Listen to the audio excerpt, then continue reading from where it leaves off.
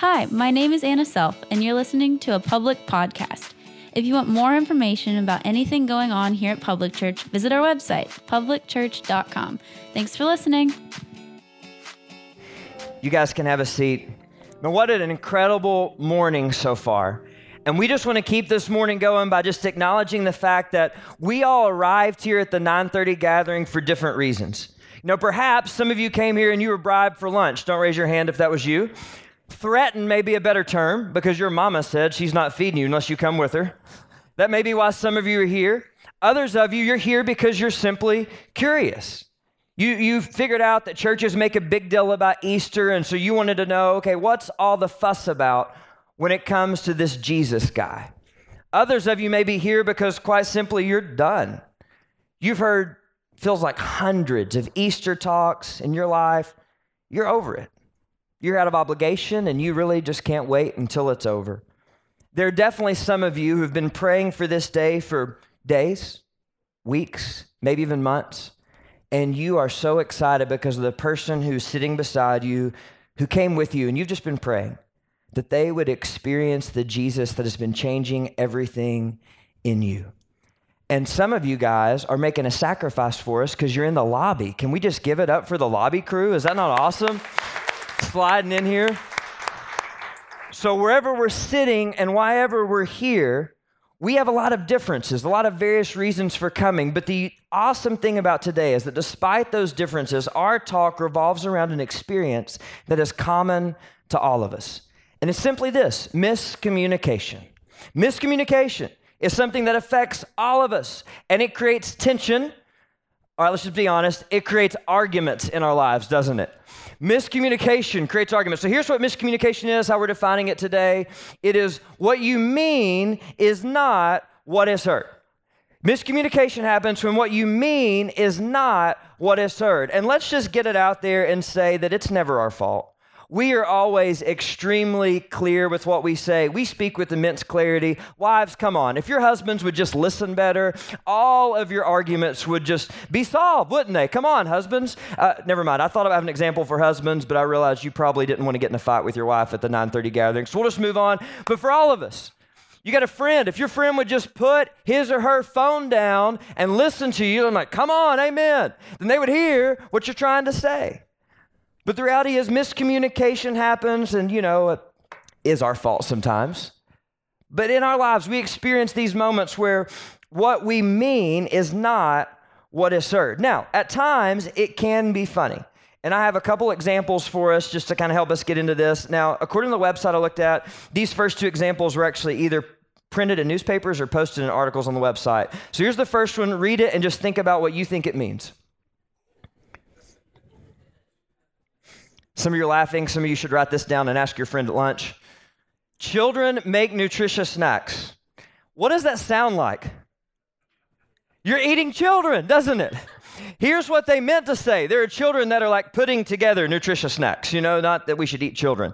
So, sometimes what we mean is not what is heard. The next one is actually in honor of public worship, and specifically Christy Edwards, our violin player. So here's the next one.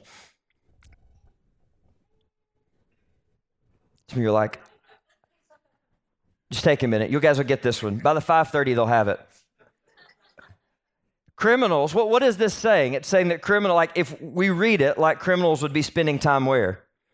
In a violin case, which is ridiculous. The author was trying to say that in a court case, a criminal was sentenced to 9 months, and this court case just happened to revolve around a violin. Just trying to wake you guys up on Easter. Now, this next one is in the realm of marriage. If you're married, you know that miscommunication is just rampant all the time.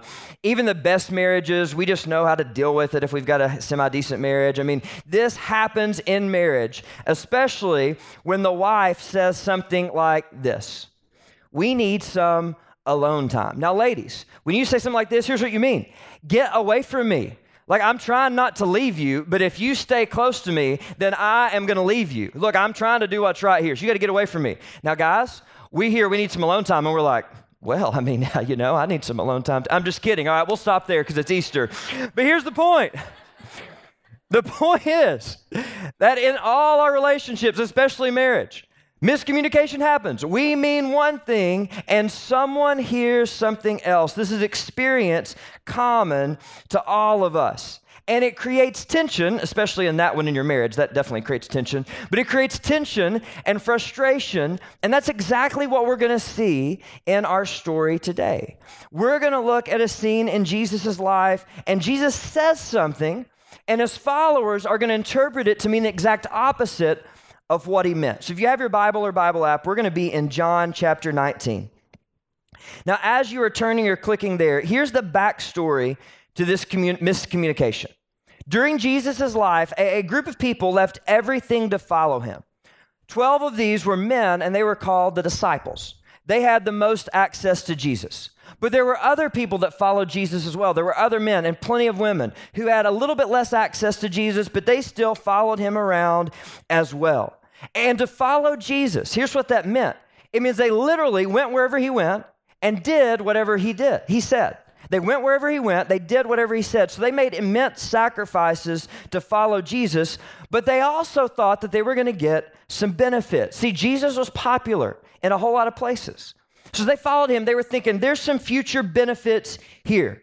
One of those future benefits surrounded the fact that at this time, the Jews, and Jesus and his crew, they were Jews, the Jews were ruled by the Roman Empire. They were occupied by them.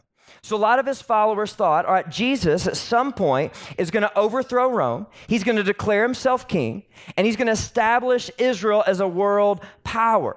They thought this so much that there's stories where Jesus is kind of off to the side and they're arguing about their role in his future kingdom. Now, they kind of understood, all right, Jesus, you're going to be the king. We got that. But they were like, I want to be the next slot. Like, if you're the king, I want to be right here and right here. And they're arguing about this stuff because they wanted the future benefits that they thought were coming with following Jesus. All this to say, they had a lot riding on Jesus' success.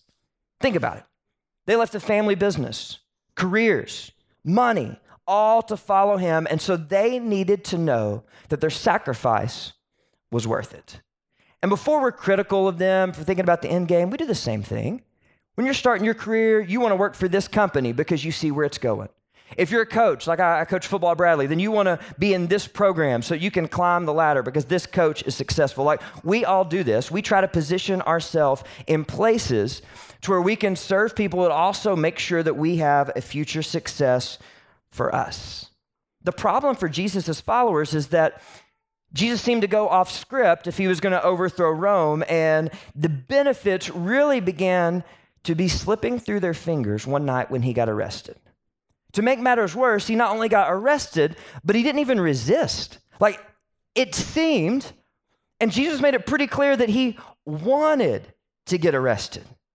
And so as his trial began, Peter, who was the leader of his disciples, he followed to listen in. And someone approached Peter and said, do you know Jesus? And Peter said no. He actually ended up denying Jesus 3 times. If you happen to be familiar with the story, we ride Peter hard. I mean, we give him, we just run him up the mill and really criticize him because of the fact that he denied Jesus. But think about this. I think Peter's smart enough to realize that, all right, if they're arresting and trying to kill Jesus, and if I'm the leader of his followers, who are they coming after next? Me. So he's just trying to blend in with the crowd, be anonymous. I just want to kind of see what's happening and see if I need to hightail it and get out of town, because if they kill Jesus, I'm probably next. He was just trying to save himself. I don't think we can blame him for that.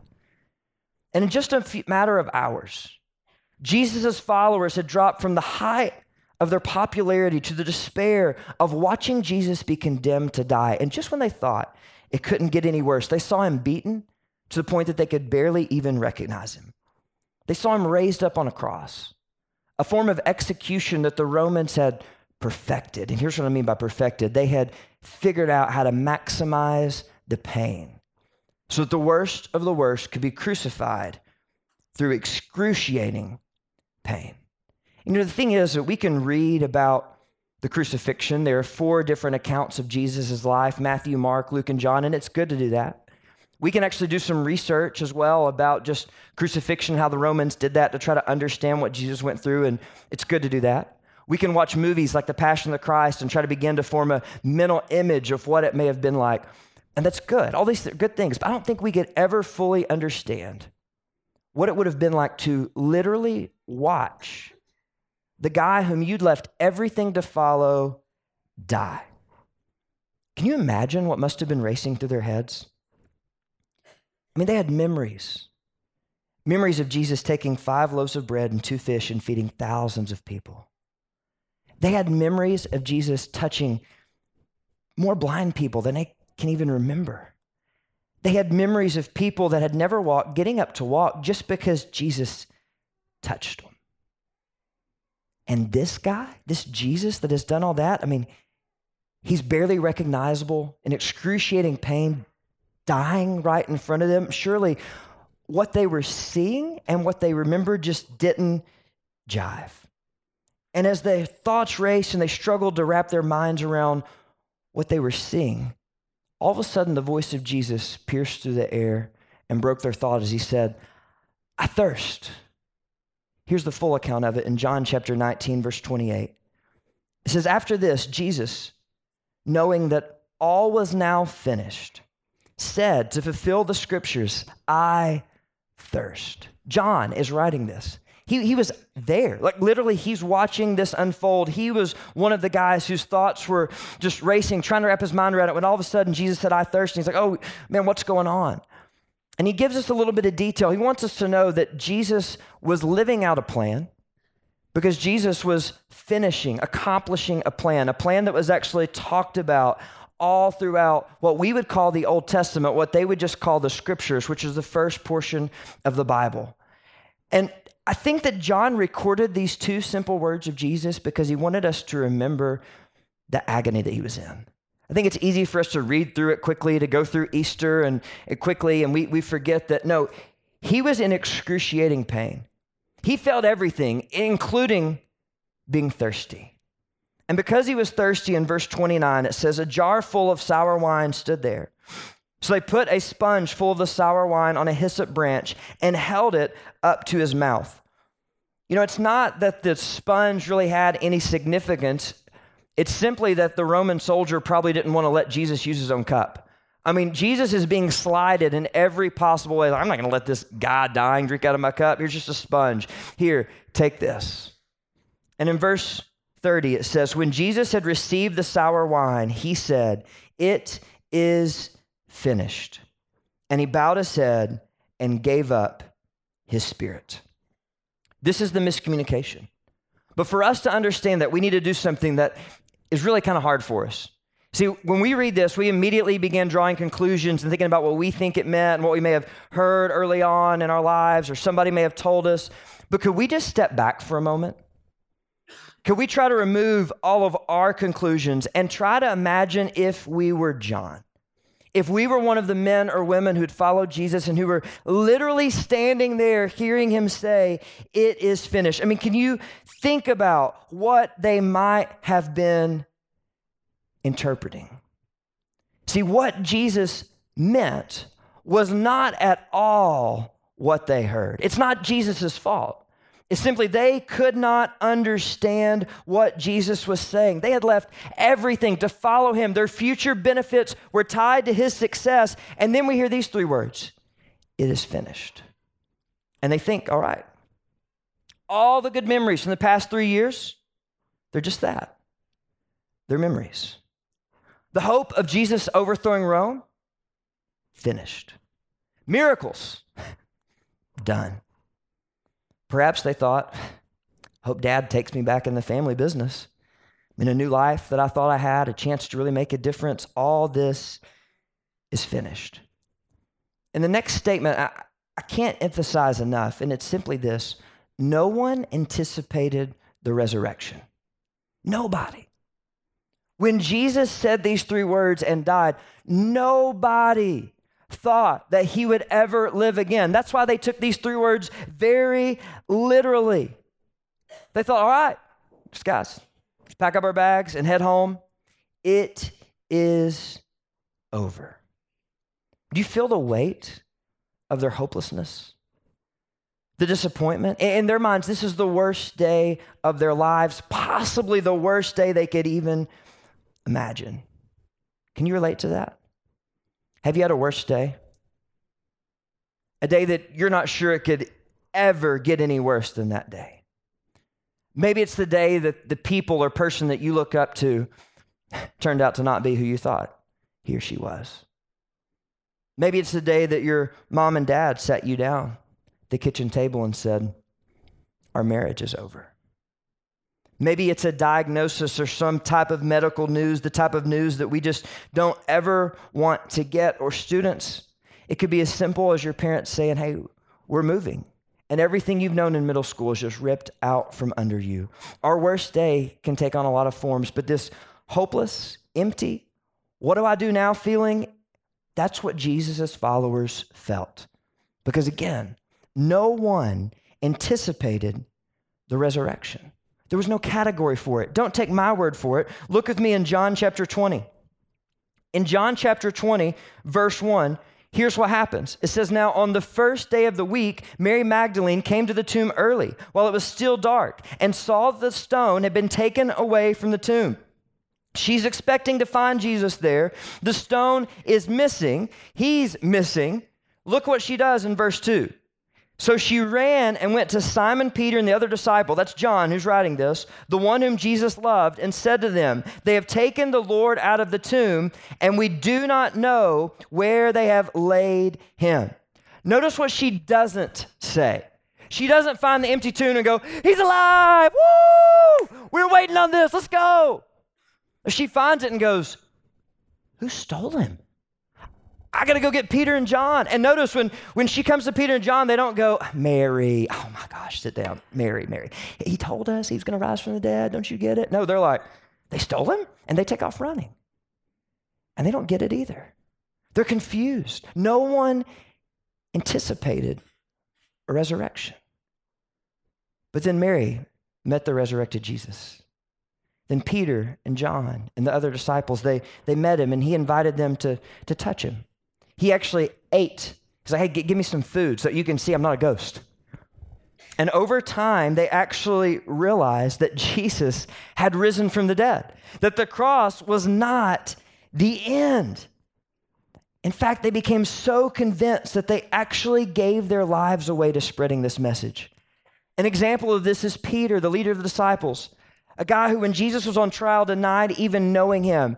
And because Jesus rose from the dead and because he met the resurrected Jesus, Peter then stands up in the town that killed Jesus in front of people who killed Jesus. And he called them out. He said to a huge crowd, you killed Jesus. Where's his fear now? And yet he told them, he said, but Jesus loves even those of you who murdered him. And you can follow him like me. That doesn't happen unless you've met a guy who was once dead and now rose again. Now, before we get ahead of ourselves, we need to pause and just acknowledge something when we're talking about miscommunication and how we interpret events. And it's simply this: our experience creates a lens through which we interpret life. We all know this to be true. Our experience creates a lens through which we interpret life. It's as simple as this. If you grew up in a home with good parents, it's likely, not all the time, but it's likely that you're probably going to have a favorable view of marriage. Your parents actually liked each other. They seemed to get along. They didn't argue all the time. They stayed together. It's likely that you're going to have a pretty favorable view of marriage. If you grew up in a home where your parents hated each other, they got divorced, maybe they got remarried and then divorced again, and you just had this view of marriage that it wasn't permanent, it was violent, and it wasn't good, it's very likely that you're going to be pretty timid about getting into marriage, right? Our experiences create a lens through which we interpret life. And for the disciples, their experiences created a lens for them. See, when Jesus was dying on the cross and they felt hopeless, they interpreted his last words, "It is finished," as meaning that all hope was gone. But when he rose from the dead, suddenly now the resurrection is a lens through which we interpret Jesus' words. This event that they didn't see coming became a lens through which they and we interpret Jesus' words. This means at some point after he had risen from the dead, they had to think, maybe they had a conversation, maybe they just thought themselves, they'd be like, all right, so when he died and he said, "It is finished," we thought he meant this, but now he's alive. So what did he actually mean? And they began to look back at those three words through the lens of the resurrection. So Before we go any further, for those of you who are here and you do not follow Jesus, we're thrilled you're here, first of all. And I think this will help you. Hopefully this can be a help for you. Start with the resurrection and let the resurrection be a lens through which you interpret the words of Jesus. Consider this. Jesus predicted his own death and resurrection, and he pulled it off. I don't know about you, but most mornings, I can't even predict what time I'm going to get home at night. Anybody with me on that? Like, I predict it, and I'm usually off. This guy, Jesus, predicted his own death, resurrection, and pulled it off. That's worth paying attention to, isn't it? And look, you may be here and say, there's some stuff in the Bible that I just don't believe yet. You may say, I've got questions about God. All of us who follow Jesus have questions about God. But would you just start with the resurrection? Would you just let the resurrection be a lens through which you consider and interpret Jesus? Because that's what the disciples did. After he rose from the dead, they looked back through the lens of the resurrection and they began to think, okay, so he said it is finished. I thought I knew what he meant, but I think there was miscommunication. It definitely wasn't on his end. What did Jesus really mean? Here's what they wanted to know. It is finished. All right, what is finished? They were trying to figure out, all right, so Jesus did say it is finished. Well, what is finished? So since the resurrection is our lens for how we interpret Jesus' words, we're actually going to go to Romans chapter 6. So if you want to turn or click there, this is a passage that was written by a guy who followed Jesus after and because of the resurrection, a leader in the early church. His name was Paul. And he's going to help us understand what Jesus meant when he said, it is finished. We're going to start in Romans chapter 6, verse 5. And here's what he says.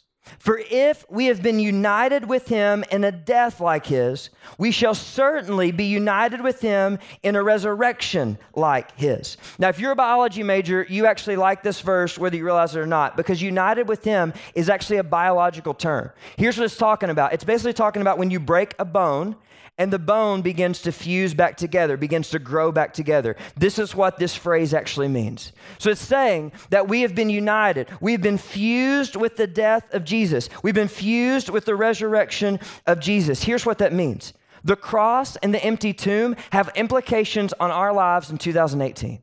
They're not some distant event, but we can experience the benefits of the cross now. Our present lives, our present experiences can be fused together, united with the death and the resurrection of Jesus now. So if that's the case, we really want to know what he meant when he said it is finished. If whatever he did on the cross can affect the way we live now, then we want to know what he did on the cross. So to help us understand that, look with verse 6. Romans 6:6. It says, we know that our old self was crucified with him in order that the body of sin might be brought to nothing, so that we would no longer be enslaved to sin. Here's what that's saying. To make sure we're on the same page, it's saying, we realize that our former behavior was crucified with Jesus so that sin may be powerless. Here's what this means. That we are no longer, and that phrase no longer actually means no longer and never again controlled by sin. We are no longer and never again controlled by sin. So the first question for us, what is finished? The first thing that's finished is that domination by sin is finished. Domination by sin is finished. And that is great news for us on this Easter. Verse 7 explains it even more. It says, for one who has died has been set free from sin. You guys care if I go a little nerd on you? I got a little nerd in me and I can't hold it in on Easter. Are you guys okay if we do that? Because here's the nerd in me that comes out. The actual verb tense, the nerd in me is I love words. And the verb tense means everything. This phrase has been set free. It's a verb that means it's an action.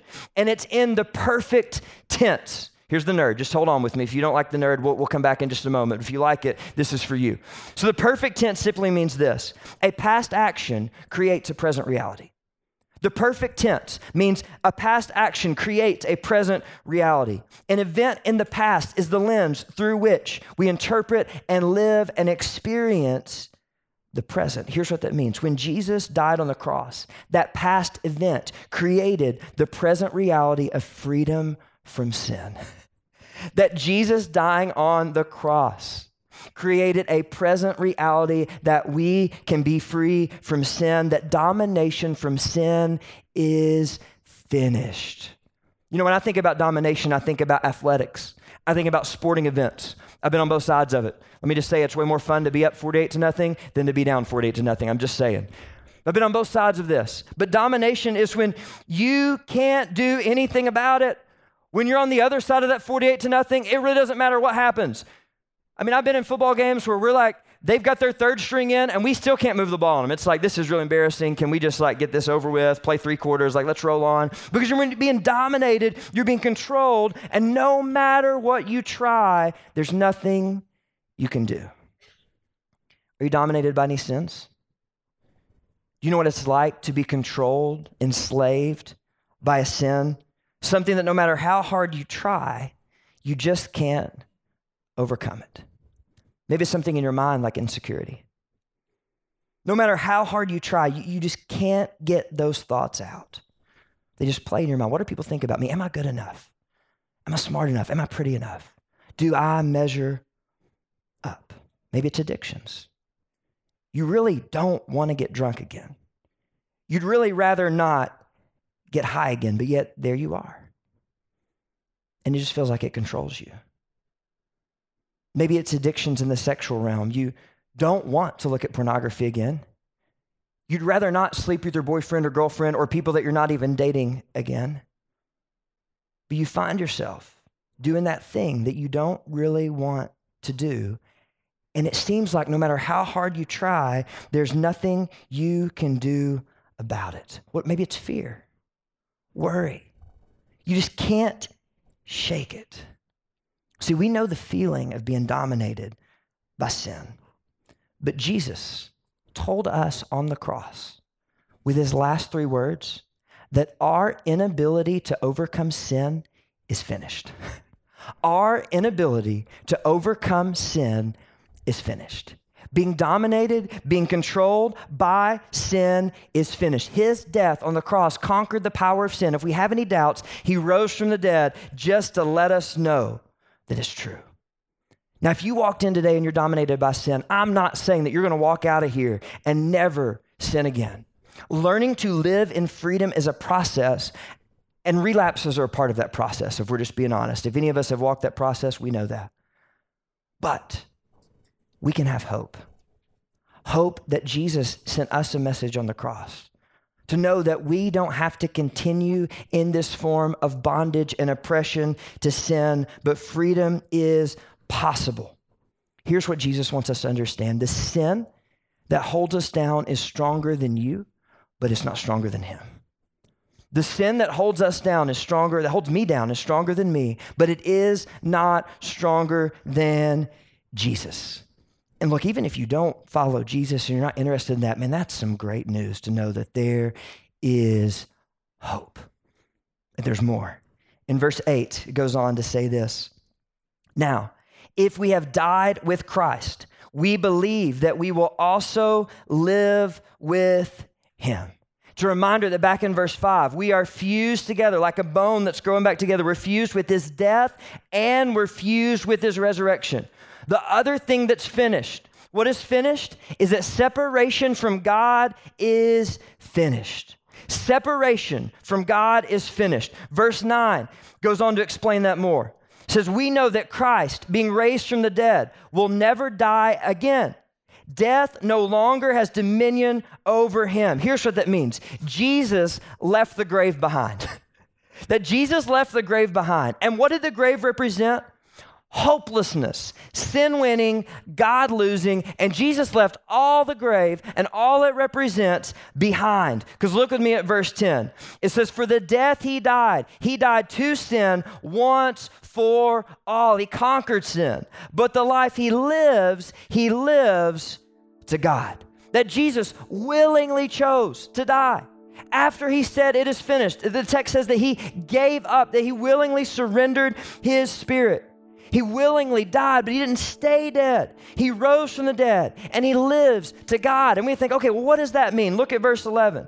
It says, so you also must consider yourselves dead to sin and alive to God in Christ Jesus. That means that if we choose to follow Jesus, we live for God instead of for sin. So how does this connect with their everyday lives? How does the fact that separation from God is finished connect with their everyday lives? It's simply this: sin separates us from God. See, God and sin are the opposite. So when we choose sin, we are choosing to reject God. So the more that we choose sin, the farther and farther away we get from God. We become dominated by sin, separated from God. And some of you are like, I don't really care. Why does it matter if I'm separated from God? Well, here's a question. Are you really living if you're controlled by something? Be honest with yourself. You don't have to admit this to anybody else, but just think about it. Are you really living if you're controlled by something? If we keep doing the thing that we don't want to do, are we really alive? Is that the kind of life that we want to live? And we just said that the sin that dominates us is stronger than us, but it's not stronger than Jesus. So the only way to really live, the only way to have freedom, the only way to overcome the things that we find ourselves doing that we want to stop doing is through a relationship with God. See, separation from God is a problem for us. But here's the good news. It means that if Jesus left the grave behind, so will I. That if Jesus walked away from hopelessness, from sin winning and God losing, that we can do the same. And it goes back to Romans 6:5, that we are fused together both with his death and with his resurrection. And it gets even better because in Romans 6:10, that word life, it actually means a life that never ends. He died one death, but he now lives a life that never ends, and that's what he offers to us. See, instead of being separated from God, we can enter a relationship with Jesus where we will live forever with him. Look, I gotta be honest, I like it when the Easter Bunny comes to my house because he brings me those Reese bunnies that have peanut butter in them. Anybody gonna eat one of those today? I'm really hoping I eat one today. I'm just being honest. If the Easter Bunny's listening, I'm putting in my request. But that's really good stuff. And maybe he brings you Cadbury eggs or whatever he brings you. But here's the thing. No matter how good the Easter Bunny is, there's some things he can't bring us. There's some things that we want that he just can't provide. Something like restoration. Don't we want the brokenness to go away?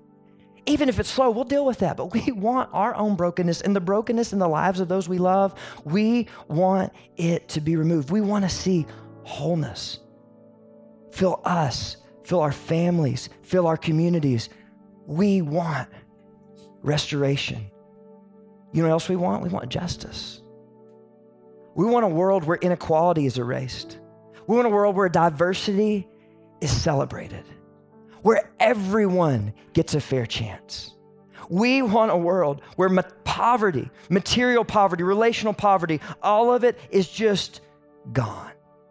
We want justice. And we can only find that justice. We can only find that restoration through a relationship with Jesus. And here's the thing about Jesus, is that Jesus is going to give us glimpses of that here, but then that will fully be realized when we go to heaven and live with him forever. And so the thing about it is that God can actually use us to provide glimpses of heaven on earth. He can use us to bring restoration in heaven, to bring restoration and justice to earth now.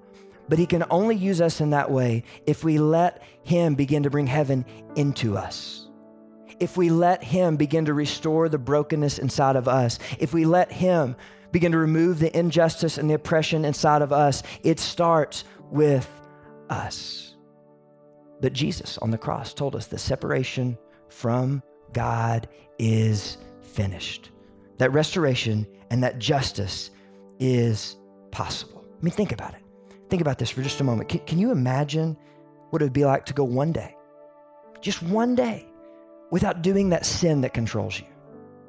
Can you imagine the freedom to not be dominated by sin?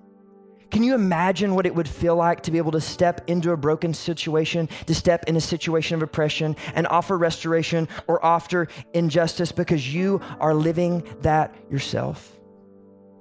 Jesus said it's possible. Not because of anything we've done, but because on the cross, he let us know that his work is finished. So how can we experience that? How can we be freed from the control of sin, and how can we connect with God? I think if we were to ask John, I think if we were to ask his original followers, they would say, it's all about the first two words Jesus ever said to me. They would say, way back before the cross, before the resurrection, I was doing my thing, and Jesus walked up to me and he said these two words. He said, follow me. Follow me. That's how we experience the finished work of Jesus. What this means is that we surrender to him. We're willing to go wherever he wants us to. We're willing to do whatever he tells us. That we just give him control and we just follow him. And for those of you who came here and you've never made that initial decision to follow him, to surrender your life to him, there's not a magic prayer you could pray. It's not like if you get all the words right. It's all about the condition of your heart. But you could pray something like this. I'm going to give you an example. Again, no magic, just an example. You could pray something like this. You could say, Jesus, I know that you came to earth and that you died for me. I know that everything that needs to be done was finished on the cross. And I know, Jesus, that you rose again. So would you forgive me of my sin? Would you free me from sin? Would you connect me with God? Would you teach me to follow you? And the beautiful thing about Jesus' invitation to follow him is that we can pray that prayer right now. We can pray it at any point in this gathering, or we can pray it anywhere we are. All we got to do is just be honest with him. So for the rest of this gathering, if that's something that you want to do, if you want to follow Jesus, just take time, no matter what's going on up here, and just pray. If you want to talk to somebody, I'm going to be at this particular exit sign. Our family's pastor, Colin, who led hosting, he'll be at that exit sign, and we would love to just talk with you. And now for those of us who follow Jesus, who already follow him, the question still is us. Are we being dominated by sin? Are we living separated from God?